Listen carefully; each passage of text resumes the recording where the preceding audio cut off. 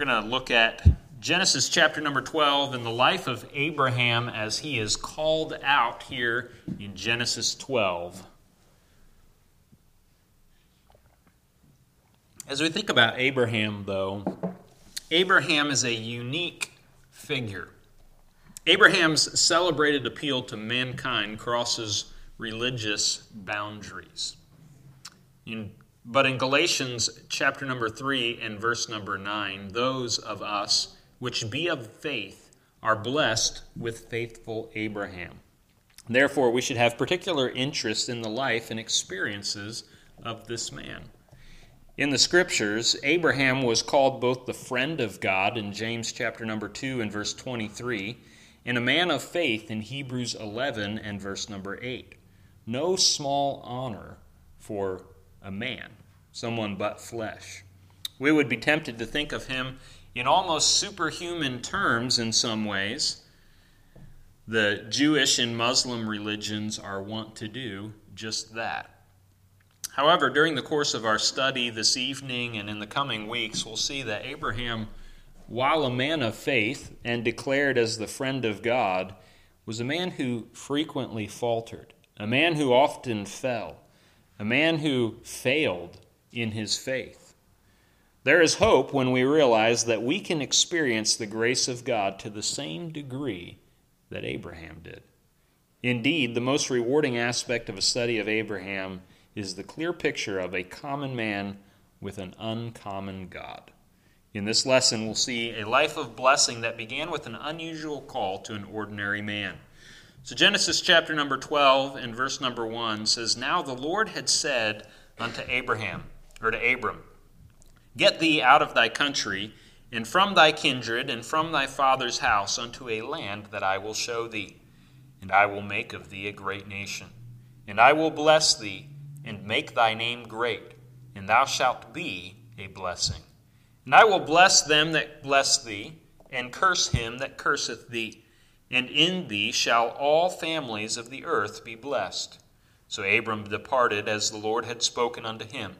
And Lot went with him, and Abram was 75 years old when he departed out of Haran. And Abram took Sarai his wife, and Lot his brother's son, and all their substance that they had gathered, and the souls that they had gotten in Haran. And they went forth to go into the land of Canaan. And into the land of Canaan they came. And Abram passed through the land unto the place of Sichem, unto the plain of Moreh. And the Canaanite was then in the land.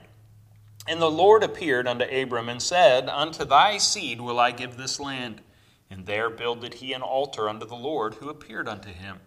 And he removed from thence unto a mountain on the east of Bethel, and pitched his tent, having Bethel on the west, and Hai on the east. And there he builded an altar unto the Lord, and called upon the name of the Lord. And Abram journeyed, going on still toward the south. And there was a famine in the land. And Abram went down into Egypt to sojourn there, for the famine was grievous in the land.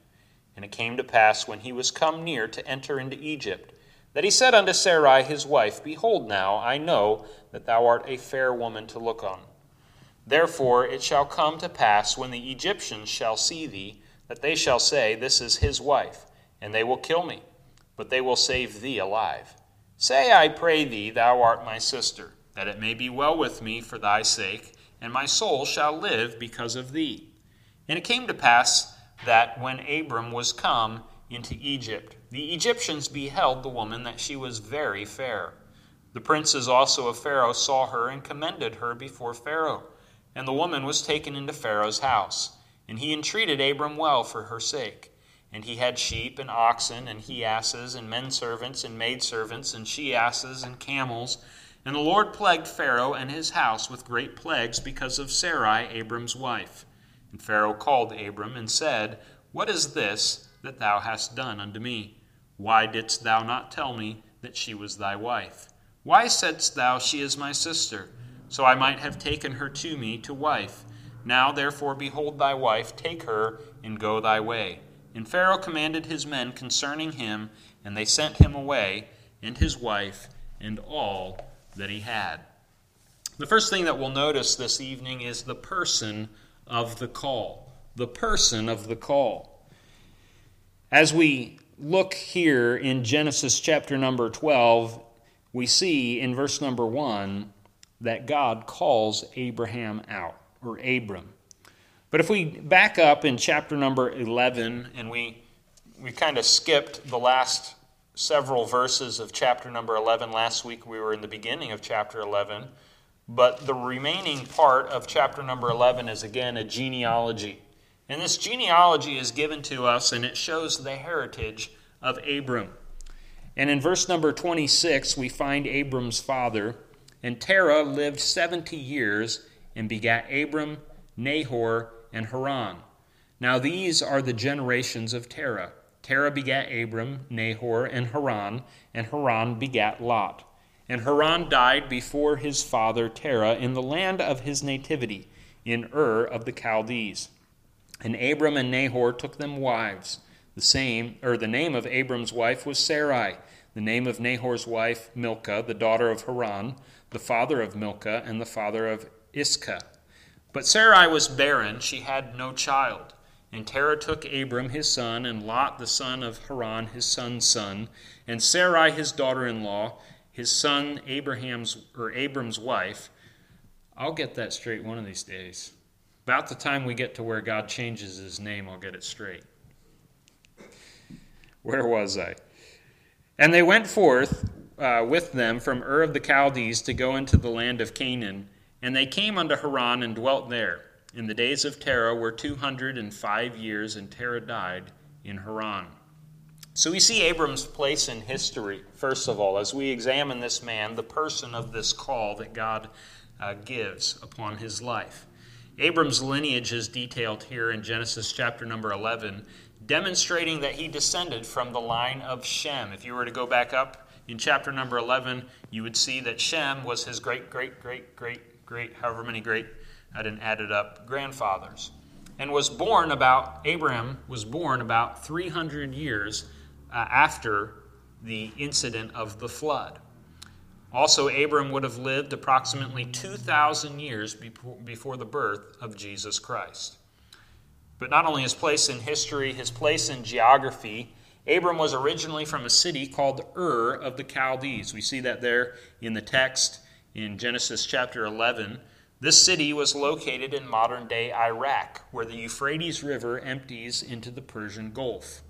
After the initial call, he travels to Haran with his family, a city that is located in the north of modern-day Iraq, near the headwaters of that same Euphrates River. As we think about his family ties, we've seen that Abram descended from the line of Shem. His father was Terah, and he became ultimately a hindrance to Abram in Abram's obedience to God. You see, Terah is an idolater. He's one who does not worship Jehovah God. We find that in Joshua chapter number 24 and verse number 2, as Joshua lays out there the gods that before the flood, or before they crossed over the flood, the Jordan River, not speaking of the worldwide flood, but before they crossed over the flooded banks of the Jordan River, that Abram's father, Terah, worshipped other gods. He worshipped idols. And Joshua was speaking there about how they needed to turn from idols. They needed to worship God.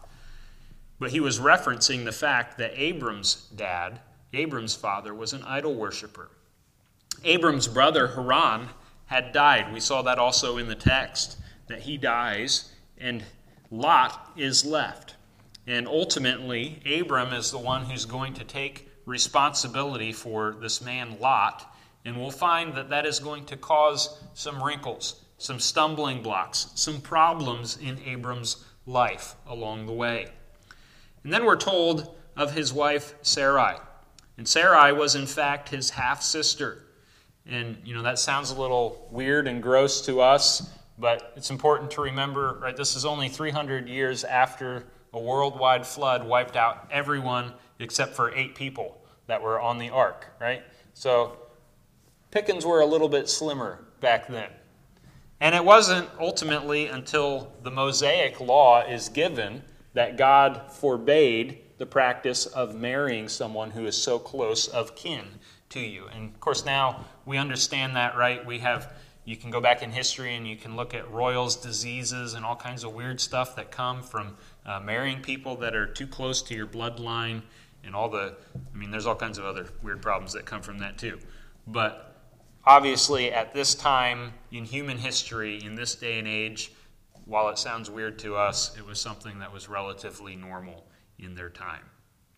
But then as we think about his name, he's called Abram in our text, and in fact he's called Abram until his name is changed in Genesis chapter number 17 in verse number 5. His name means exalted father. Now it's a strange name for someone like him, because the text in verse number 30 of chapter 11 very clearly tells us Sarai had no children. So his name means exalted father, but he doesn't have any kids of his own. So it's kind of a strange name. But ultimately, later, there in Genesis chapter 17 and verse number 5, God is going to change his name to a father of a multitude. And when God changes his name at that time, it's only in accordance to a promise. At that time, it's not in accordance to reality, because Abram's name as the father of a multitude is not going to be realized for a while. It's going to be years before that takes place. And when God gives him that promise, he's definitely not the father of a multitude. But it's a promise that's made in faith of the future. But then as we think about Abram, finally we can see his status. And let us not forget that Abram was no one special when God called him. He was an average, idolatrous shepherd who couldn't seem to separate himself from his family, even when he's commanded by God to do so. And as we think about that, with that in the back of your mind, second of all this evening, we'll see the particulars of the call. We find that in the first 3 verses of chapter number 12.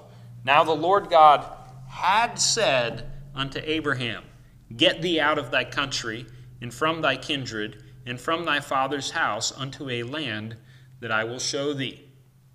Now, these verses are a repetition of a covenant and a command that had already been offered to Abraham. The wording of verse number 1 you notice there is that the Lord had said, past tense. This is something that a conversation that God has already had with Abram. In chapter number 12, we find Abram finally stepping out in obedience to the command that God has given him. But this is a command that God has given to him a while before Abram actually follows in obedience. In Acts chapter number 7, verses 2 and 3, we find that Abram was called when he was in Ur of the Chaldees. That this conversation had happened way back then, when they were still in Ur of the Chaldees. For some reason, Abram allowed his father to take the lead in leaving Ur, and he went along with him to the wrong place altogether. The location of Haran is far away from the land where God would later lead him. It was not until Terah dies and passes away that Abram is finally able to step out in obedience to God and to go to the land of Canaan. But we find, first of all, as we think about the particulars of this call, that it requires some separation. Some separation. God says there, Get thee out of thy country, and from thy kindred, and from thy father's house. Now, it'd been a while. God had issued this call, and it took Abram a while to obey. But it required some separation for Abraham to obey. He had to leave the country that he knew. He had to leave the people that he knew. He had to leave his father's house. And when we think about calls that God issues to us, we recognize that really every call of God will have attached a qualifying requirement of separation. That anytime God calls us to something, it's always going to require us to separate from something. Now, that may not always be family. It may not always be something big. But always, when God calls, we have to step away from something physical. If you turn to Luke chapter number 14,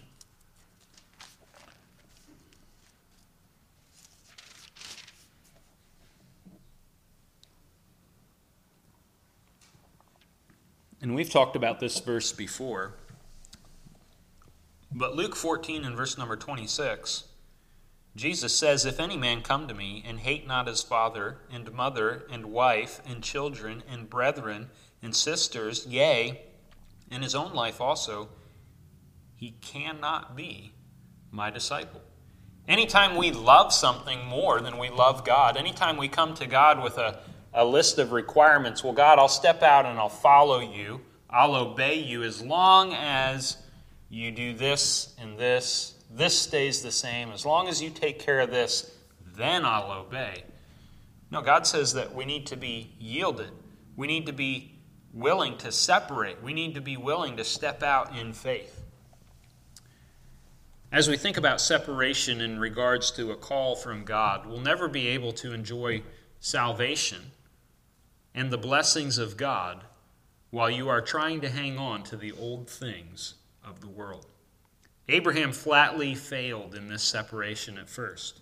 Then he faltered in his obedience by bringing Lot along. God had clearly said to him, right? "Get thee out of thy country, from thy kindred, and from thy father's house."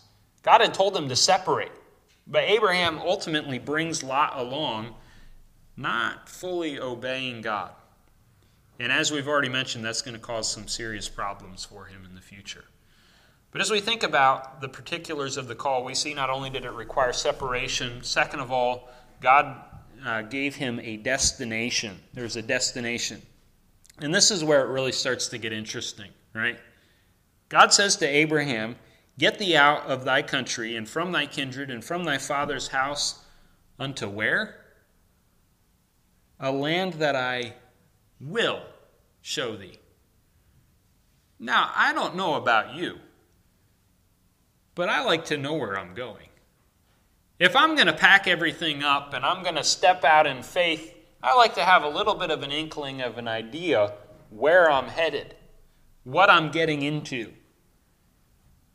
But God just tells Abraham, you need to get out, start going, and I'll show you where I'm taking you, unto a land that I will show thee.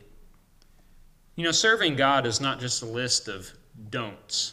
Whenever we separate from the world, we are separating to the service and blessings of God.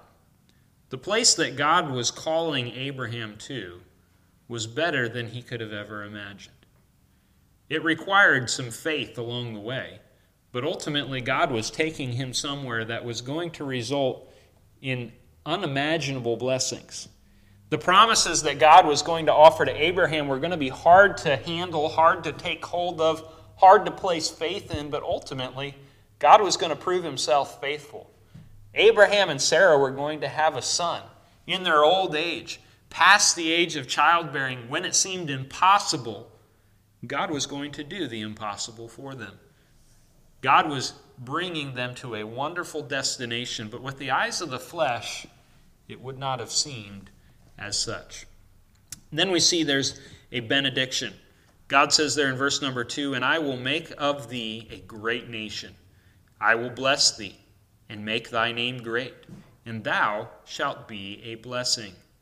The promise of becoming a great nation is given to a man who still, as of yet, had 0 children. The promise of God's blessing, though, here is personal and powerful.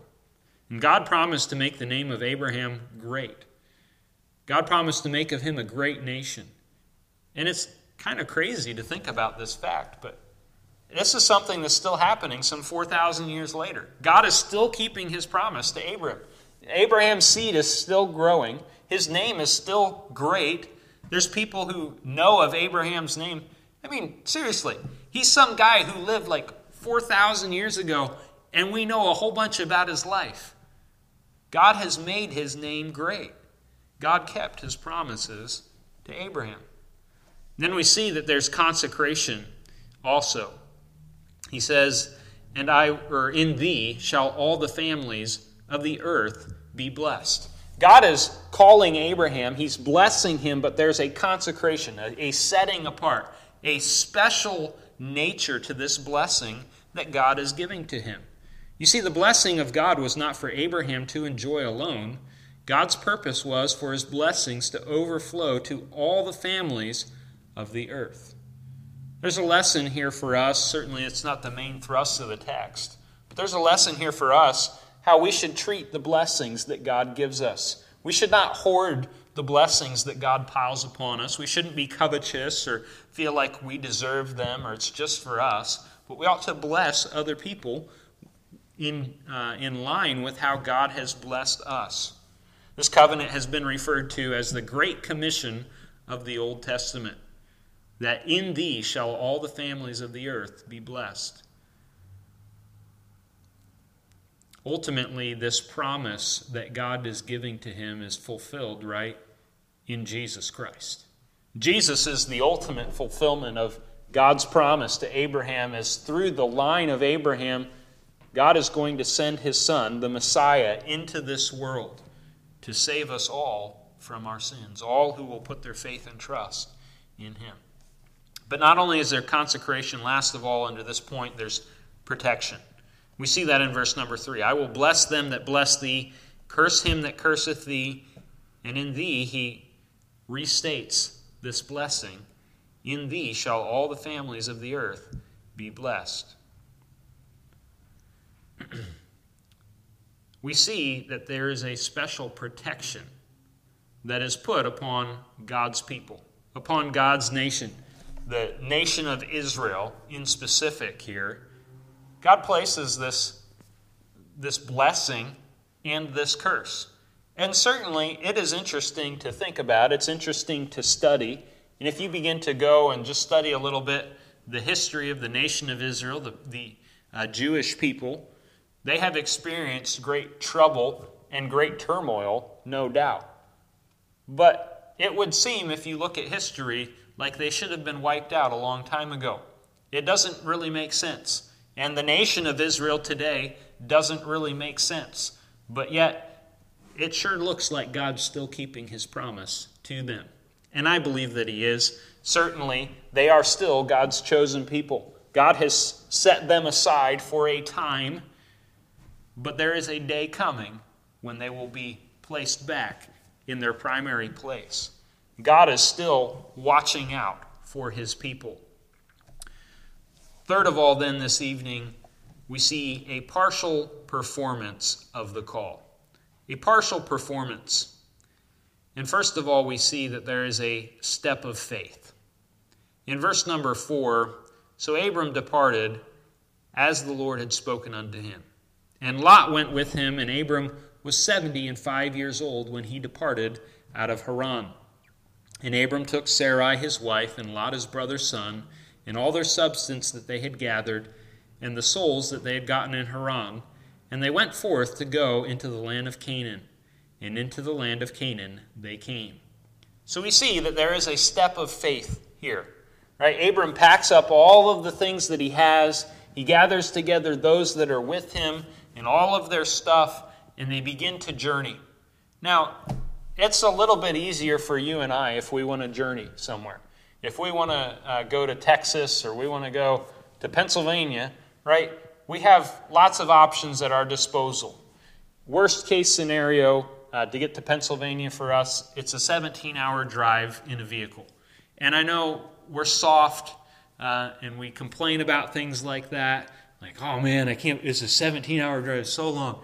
But I mean, really, in the scope of human history, we're wimps when it comes to travel. You begin to read accounts of people and how they used to travel.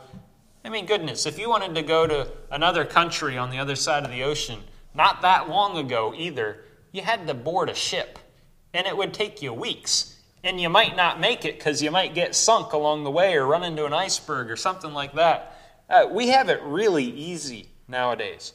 But certainly for Abram, this was not a small thing. To pack up all of his things, to load them all on camels and donkeys or whatever, and to make a journey, not even mentioning the danger involved in such a thing, right? Of exposure to robbers and bandits along the way. But we find that Abram obeys God. His obedience was late.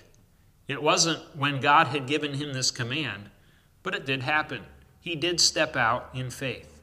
And as we think about that, we can be thankful. Oftentimes when God tells me something or tells you something, you've probably noticed this about yourself. We're not always as quick to obey God as we should be. I personally am thankful for the fact that God gives second chances. That God doesn't just, that was it. I gave you a chance and you didn't obey. Done. In fact, later on in Hebrews chapter 11 and verse number 8, Abram's name appears in what we refer to as the Hall of Faith, as God recognizes Abram's faith. But we see not only a step of faith, but an assurance of possession. They go into the land of Canaan, verse number 6, and Abram passed through the land unto the place of Sichem, unto the plain of Moreh, and the Canaanite was then in the land. In verse number 7, and the Lord appeared unto Abram and said, unto thy seed will I give this land. And there he builded an altar unto the Lord, who appeared unto him. At last, Abram has seen the land that God is promising to him. He passes through the land on a survey trip. We're told that the Canaanite is there in the land. So certainly there's some obstacles to Abraham receiving this, but the promise was sure. God clearly states there in verse number 7 that he is giving this land to Abram's seed. And certainly, as we think today of the land of Israel, we can recognize that Israel has a divine claim to the land which they partially occupy. And one day, God will sort all of that out. But they do actually have a right to that land. And it's not based on human governments or anything like that. It's based on the Word of God. So we see not only an assurance of the possession, but we'll see the stumbling block to obedience. And we saw that in verse number 5, as he brings Lot, his brother's son, with him. Even in taking this step of faith, Abram did not totally separate from his kindred and from his father's house, as God had told him to. And we can recognize a principle that whenever we refuse to fully obey God, in Abram's case, when he refused to make total separation, that it cost him. And any time you and I refuse to fully obey God, we'll find that there will be a price tag associated with it. There will be a cost to us. And then we see, last of all, Abram builds an altar of worship. In response to this promise of God, and it's no small thing to notice there in verse number 7, it's just plainly stated, the Lord appeared unto Abram. And it's said again at the end of the verse, he builds an altar unto the Lord who appeared unto him. It's no small thing that God has seen fit to show himself, to reveal himself to Abram. I'm sure it was a comforting thing to him after he stepped out in faith and he's made this great journey to this land that God showed him, and he gets there and God shows up. God makes this promise to him, but I'm sure he's glad that he didn't just make a journey for nothing and find out, I was in the wrong place, or, God didn't come through on his word.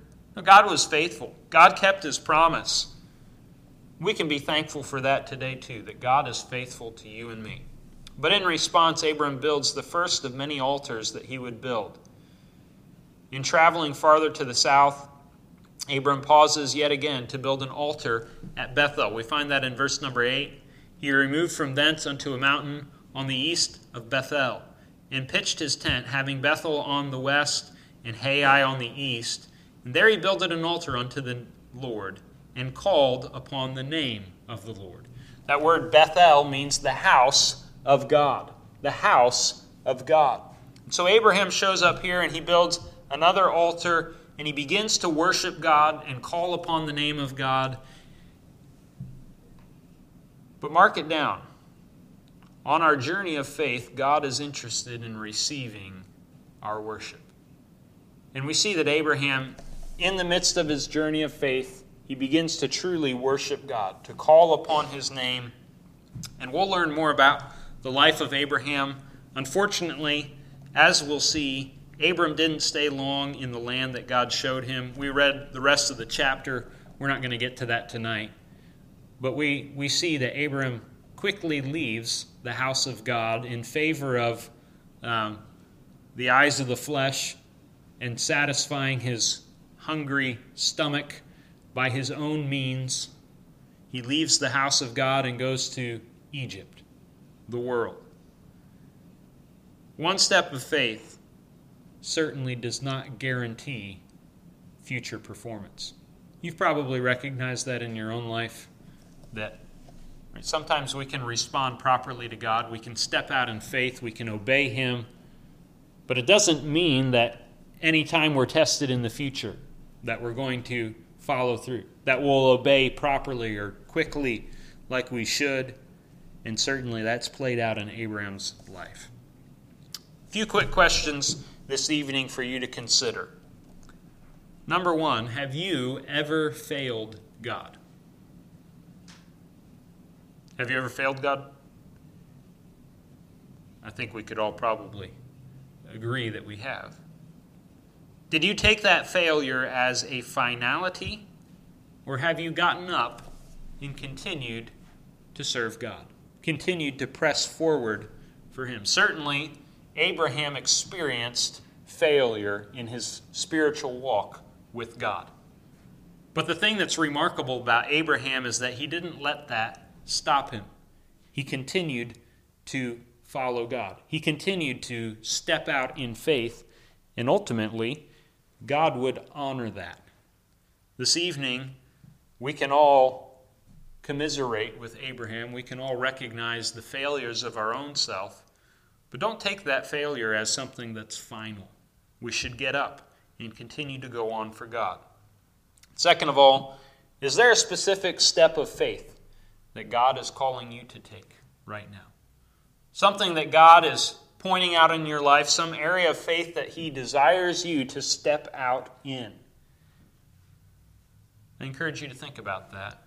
And then think about what is that step of faith and how can you practically embark upon it in the next several days. You know, we ought not to be like Abraham when it comes to God giving us a command, God desiring something from us, and us dragging our feet. Certainly, any time that we look back in our lives to where God has called us to do something, we feel that struggle often. We feel like, hey, God is calling me to do this. Should I obey? Should I not obey? But any time we've stepped out in obedience, I think we can all point back to that and say, wow, you know, I'm so glad I did that. Why did I wait so long? I should have obeyed God sooner. I should have stepped out in faith, because the reality is anytime we step out in faith to God's call, in a faithful response to what He's commanded us to do, God comes through. He keeps His part of the deal. And I'm looking forward to looking more at the life of Abraham. Certainly he was, despite his failings, a man who had great faith in God. And every time I read through that there, at the beginning of Genesis chapter number 12, that phrase where God says, well, I'm calling you to step out and go to a land that I will show you. That always just kind of blows my mind a little bit. How mind-boggling, how scary that must have been for him to step out and just, well, I'll just go. I don't know where I'm going, but I'll just take one step at a time and wait for God to show me in the end where I end up. And, oh, you're here now. But certainly I'm thankful for Abraham's example of faith.